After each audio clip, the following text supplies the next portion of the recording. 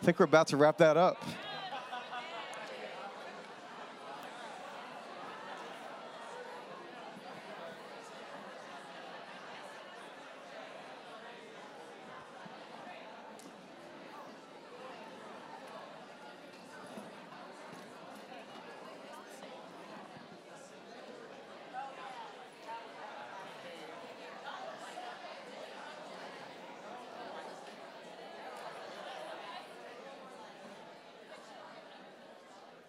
I'll say it again. It's like genuinely an honor to be with you all.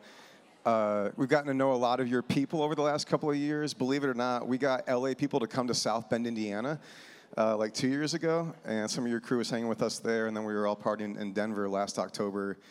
So anyway, thanks for having me. I know most of you had nothing to do with it, but you're stuck with me now, and we're just going to go for a little bit, okay? I want to show you an image that you might be familiar with. It may not feel connected to what you just talked about, but we're going to get there, I promise. Has anybody been here? Josh, can I throw that first one up? The suspense is very strategic here. I just really want you all waiting for it, you know. Or imagine, if you will, that on the screen right now you see an image of the 9/11 memorial in New York City in Lower Manhattan. Anybody been there? Yeah. It's like striking to stand at that, right? I actually stumbled into it one day when I was walking through Lower Manhattan, didn't know that I would land there.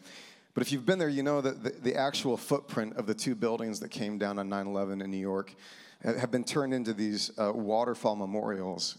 And you stand at their edges, and they're quite dramatic, and they kind of go down into the earth. And the architects actually called those two memorial fountains the voids. He says they're there to render absence visible. And I remember the first time I saw them, I thought, this is interesting because we might not have done that with that loss. Now, I think it'd probably be pretty weird if we didn't do something with what happened at 9/11, but like as a metaphor, so often when we lose things, we don't give witness to what we've lost. We paper over it. Like the metaphor there would be like instead of building the voids, what if we just like paved over the site just to pretend that nothing had ever happened there? Because who wants to remember that, right? Or maybe like we build like on the actual footprint of those buildings just something bigger and better and more beautiful, which is actually exactly what we did right next to them in the New World Trade Center tower. But imagine right there on the footprint, we had just built something bigger, shinier, better, which I feel like would kind of be our way of saying to like our enemies, you can't hurt us. We'll just build back better, right? But it probably would also be a way of saying that to ourselves. Because I think when we lose something that matters to us, it kind of rattles us, right? It can leave us feeling impotent, vulnerable in a way that we don't want to be. And so often our strategies for grief are really ways of avoiding grief. But there at 9/11, we didn't do that. We built the voids to render absence visible. And the reason I'm starting there after a question about change is loss is a part of every human season, of course, right? We lose dreams, we lose jobs, we lose relationships, we lose certain arrangements that felt really good until they disintegrate on us. Some of us lose versions of faith that felt really good for a season, and then they kind of just slip through our fingers and they're gone. We lose the lives of actual loved ones, and there's just like that void there, and we have to wonder what we'll do with that. So loss is part of every human season, but I think really whenever change is escalated, there's more loss involved because loss and change are connected. And the last few years, I think, have brought extraordinary change, whether it's the way that pandemic life disrupted everything or economics or like things happening in our politics. I think a lot of us just feel the change. And if you feel change, what you're also feeling is loss, and we got to figure out what to do with it. There it is. Yeah. So I want to talk to you about that a little bit today, both because I think we've been through a lot of change, which brings with it a lot of loss, and because there's a word that Jesus gives early in his big teaching in Matthew, where he does this big Sermon on the Mount thing, which is like his greatest hits. There's a word that he gives in the beginning of that's been working on me for quite a while, and I just kind of want to share it with you in case it can help you today.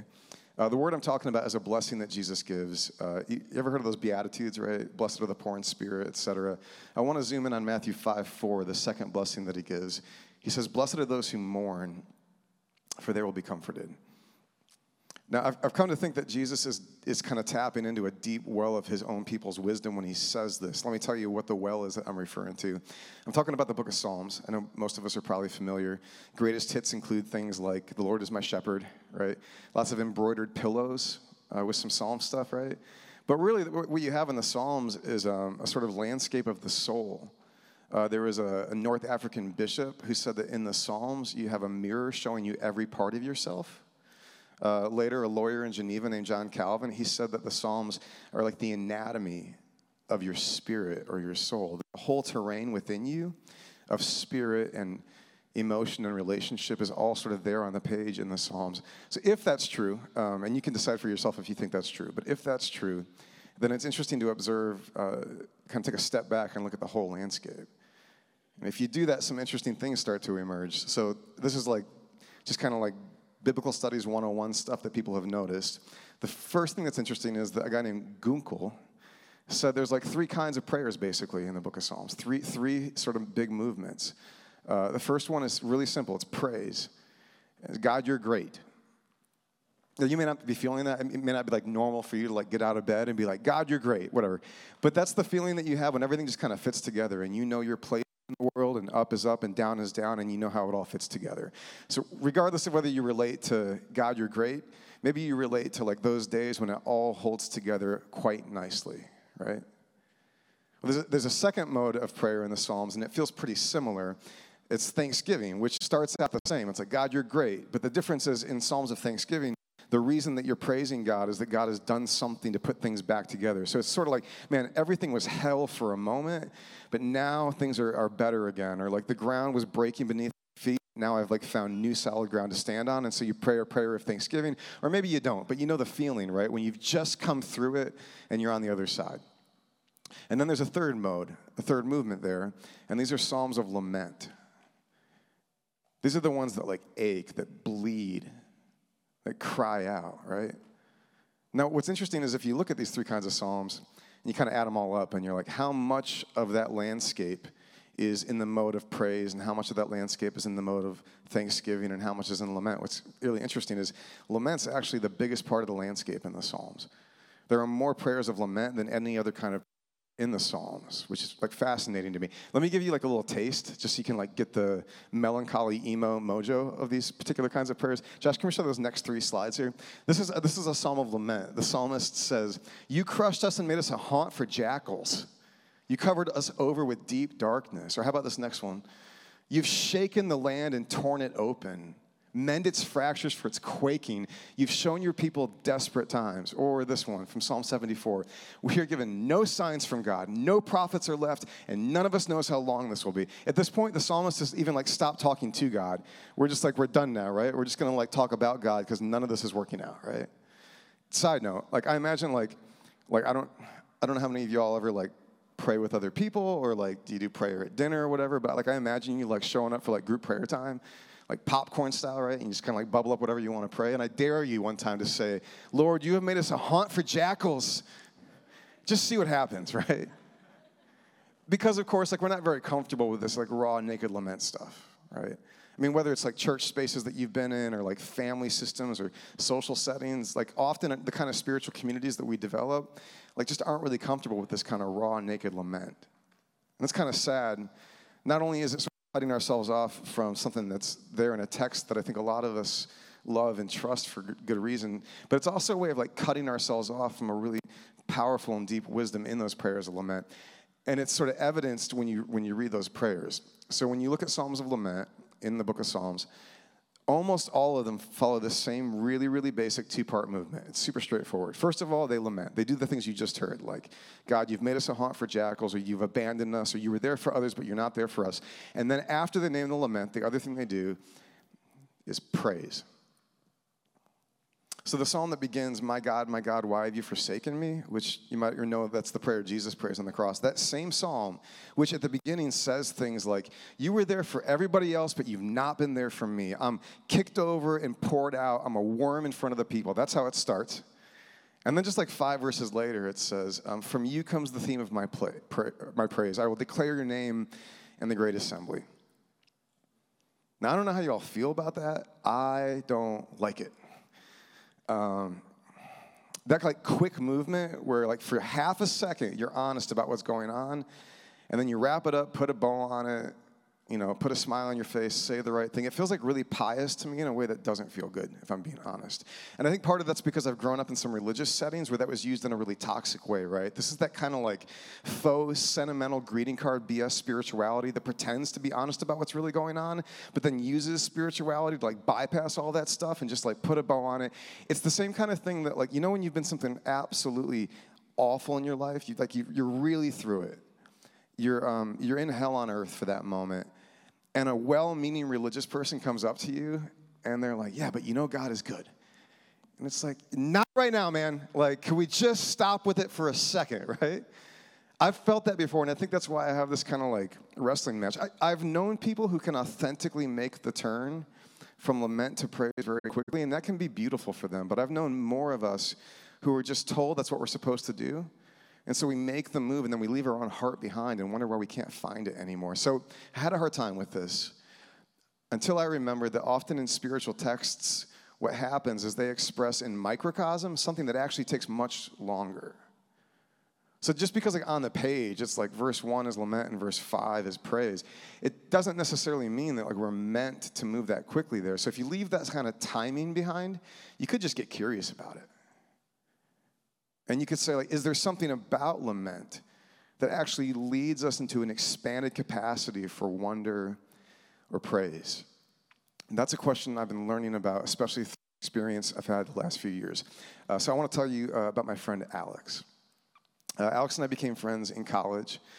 Quickly, like, fell in love with this guy. He's, like, unfailingly kind and effortlessly cool. You know the type, right? It just kind of works for them.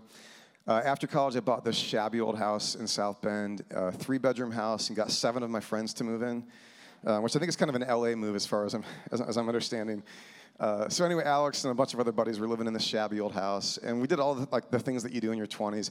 He and I had both attended this very conservative private Christian college, and so we wanted to make up for lost time on our vices, right? So like we'd sit on the roof and smoke like just really awful convenience store cigars, or we'd go down to this pub in downtown South Bend and try to like catch up on all the beer consumption that we'd missed out on in college.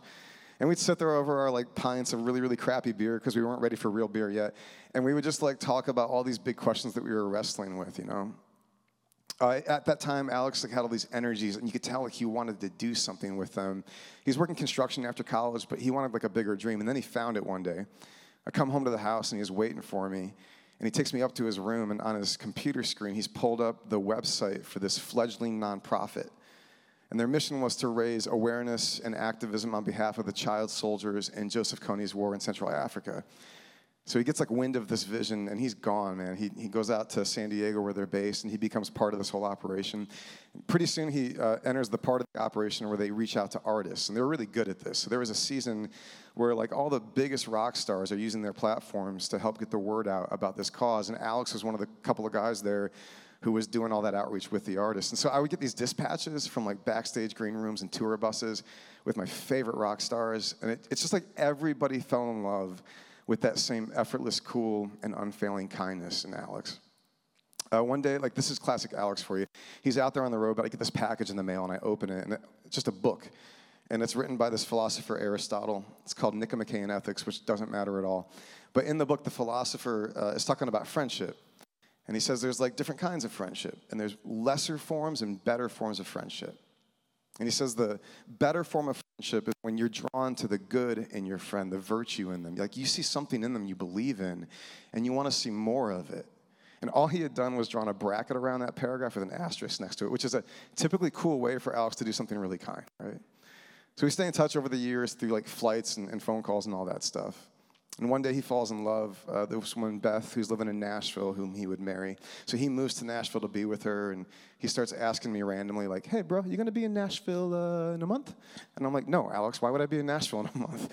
But he was trying to kind of slip in an invitation for me to officiate their wedding. So not long after that, I'm down there in Tennessee on this gorgeous afternoon outdoors under this massive old Tennessee tree, and I get to watch them make their vows to each other. And then not long after that, I'm back home in South Bend, and I get this text from Alex, and it says, hola, amigo. Thought you'd like to meet the newest mini member of our family. And then he sends me a picture of the ultrasound of their first child. So we like hop on the phone, and we're celebrating together. And I could just like feel That same Alex who was out there living this really big travel adventure was now finding joy and like digging roots and building a family. You could kind of feel that with him, right? And that's what made the next thing like even more confusing and impossible. So I get a text from another buddy just like a month after that, and he says, "Hey man, you have a minute?" I call him, and he says, "Are you alone?" I say, "Yeah," and then he tells me that Alex has died by suicide.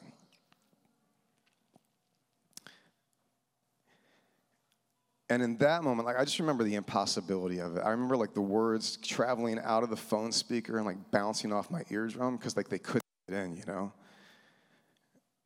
There's like a couple of days there where I literally I was incapable of like recognizing the reality of what had happened, right? But then after a couple of days, I had to travel to New York City for work, and so I'm wandering the streets of Lower Manhattan with my friends, where coincidentally we bump into that void, and the numbness starts to wear off. And this just tidal wave of grief, just like, I mean, it's like nausea, right? It just like comes up from within and consumes me. And so I like kind of awkwardly dismiss myself and go back to my hotel room. I actually remember my brother calling me. And I just remember saying, like, I didn't know it was possible to hurt this badly. About a week later, I traveled down to Nashville. His wife had asked me to speak a eulogy on Alex's behalf at the funeral. And I remember like the night before, I'm staying on my buddy's couch in East Nashville with this blank yellow legal pad in front of me, and I'm trying to figure out like, what the hell do you say, you know?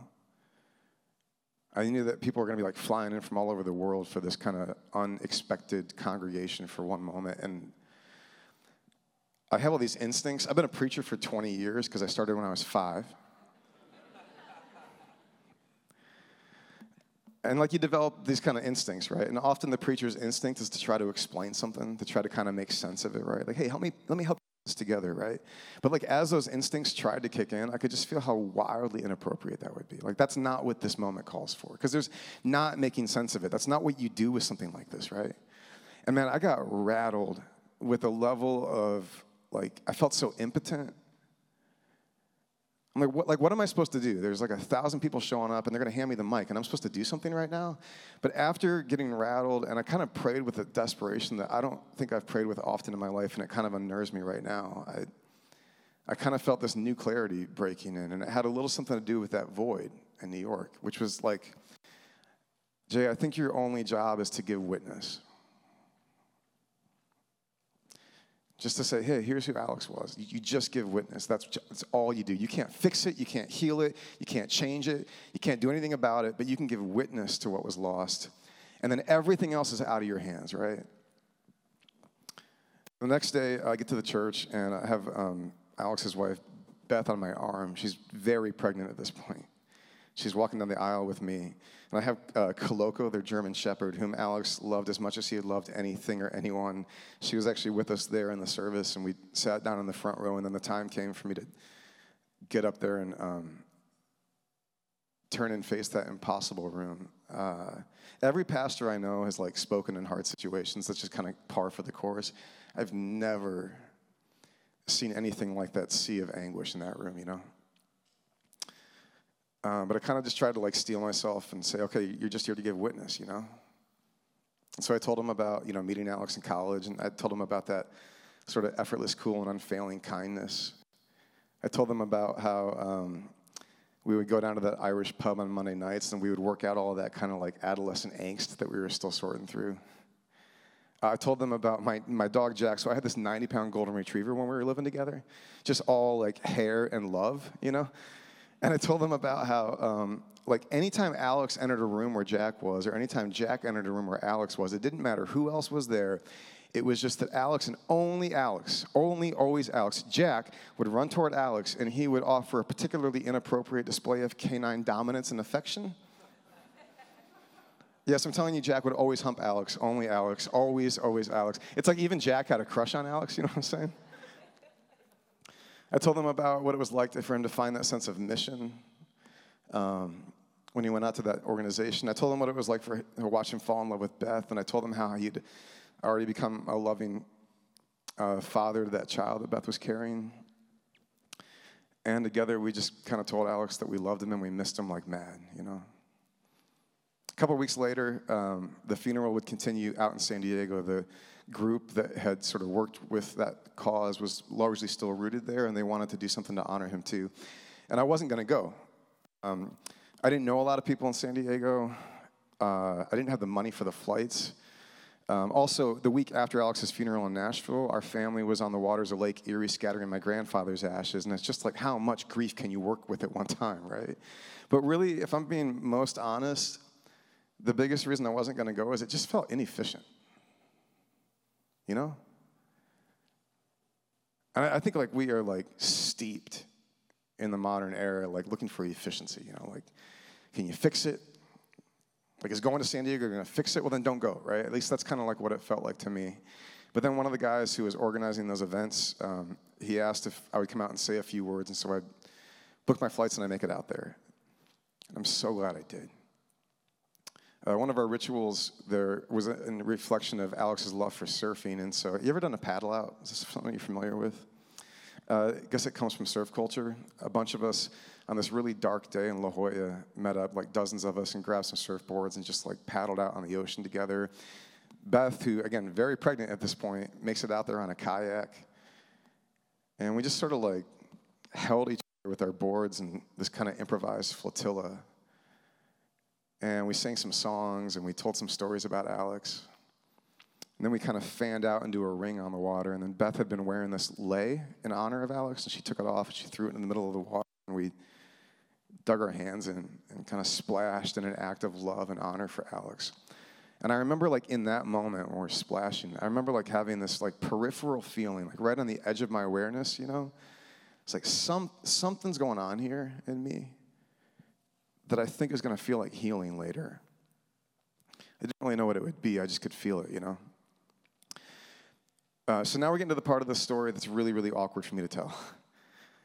And it's awkward because, like, I don't know if there's a way for me to convey. Like, I'm honestly kind of terrified that this is the part of the story where, like, my actual experience, I don't know how to, like, mediate it to you in a way that you'll know why it mattered to me. But I'm just going to have to trust you all with that.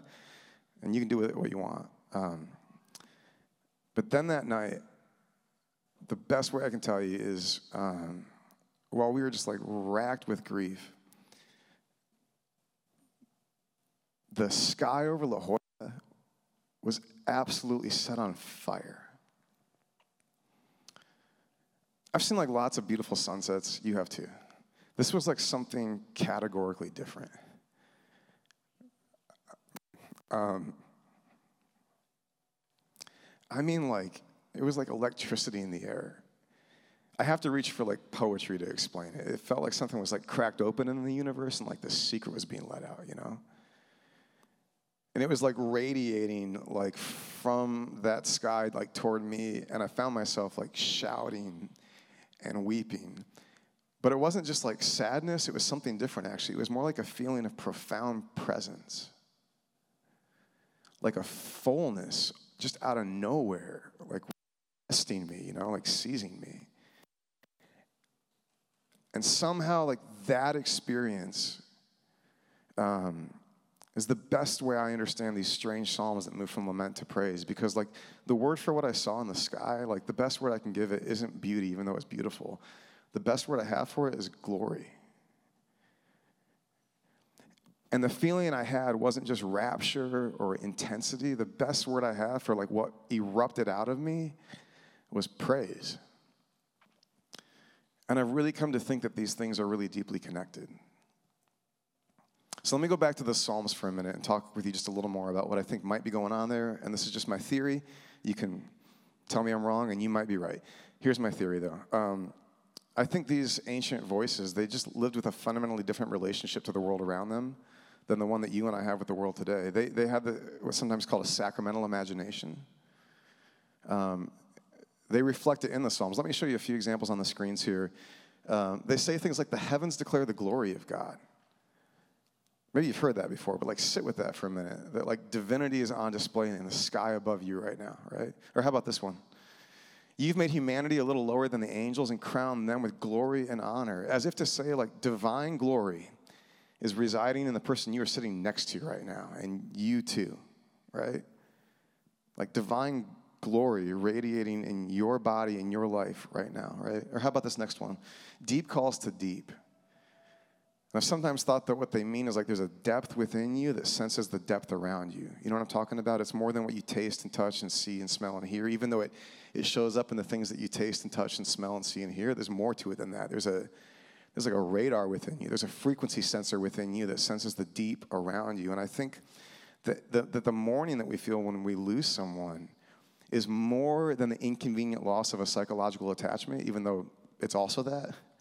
I think it's the deep in you mourning the loss of the deep in them. It's the glory hunger, mourning the loss of the glory in them. But then what I've come to believe is that like through acts of lament, through ritualizing, through giving witness to what we've lost, what you're really doing is you're actually amplifying your connection to the deep within you, right? And it's murder for a moment. It's like a raw nerve ending exposed, which is why, of course, we want to numb it and medicate it and avoid it and ignore it and do everything we can to pretend that that's not there. But when you do that, you're cutting yourself off. Because like the very same sensory apparatus in you, the deep in you, that's the source of that great pain, is also the place within you that's going to discover that maybe, just maybe, if it was good, if it was beautiful, if it was true, if it was of God, it's not destroyed, it's just been transformed. That somehow a healing is going to come to you when you realize that the good and the true and the beautiful, the things that are of God, if they are of God, they can't be destroyed. They've just been transformed. And somewhere deep inside, you're going to know it. I don't necessarily mean with your brain or your theology or analytics. I just mean the deep in you is going to know it. And I think that's a little bit of what was happening for me there. Now, if this sounds strange to you, I get it. I'm actually not prone to woo. I live in the Midwest. We don't really do woo in Indiana. I know this is pretty woo, right? But I've also come to believe, like, the longer I try to live a life with God, the more I believe that if it's not strange, it's too small. All these beatitude blessings are so strange, you all. Like he says, like I bless you when you have a poverty within you. But that word blessing, like don't let that be cheap. Don't let that be like Christian bookstore nonsense. Blessing, when he says that, like in the original language of his voice or the written text, he's saying two categories. One, I declare you have a divine insurance policy against suffering, which is the Hebrew understanding of blessing. You have a divine insurance policy against suffering when you have a poverty within you. That doesn't make any sense. In the Greek imagination, which is the way the text is written, he's saying you are living in the blissful existence of the deities. That's the blessing category for the Greeks. When you mourn.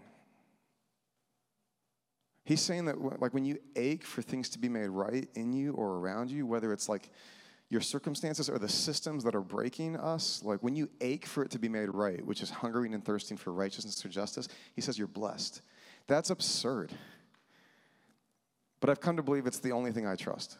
Like, if it's not strange, it's too small. And this stuff is strange, but I think that's where the mystery is.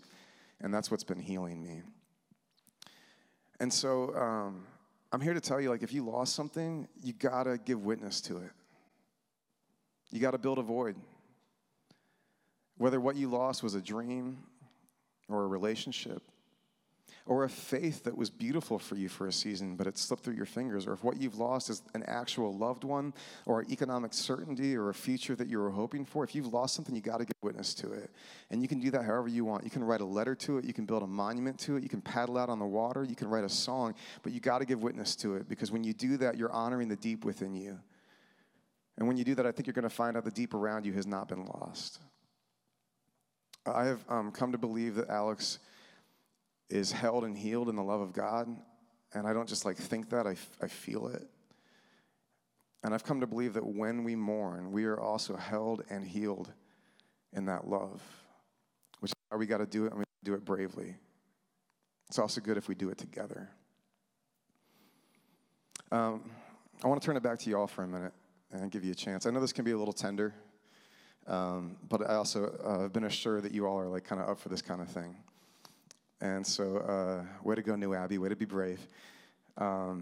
If you want, why don't you take a minute here and turn to each other.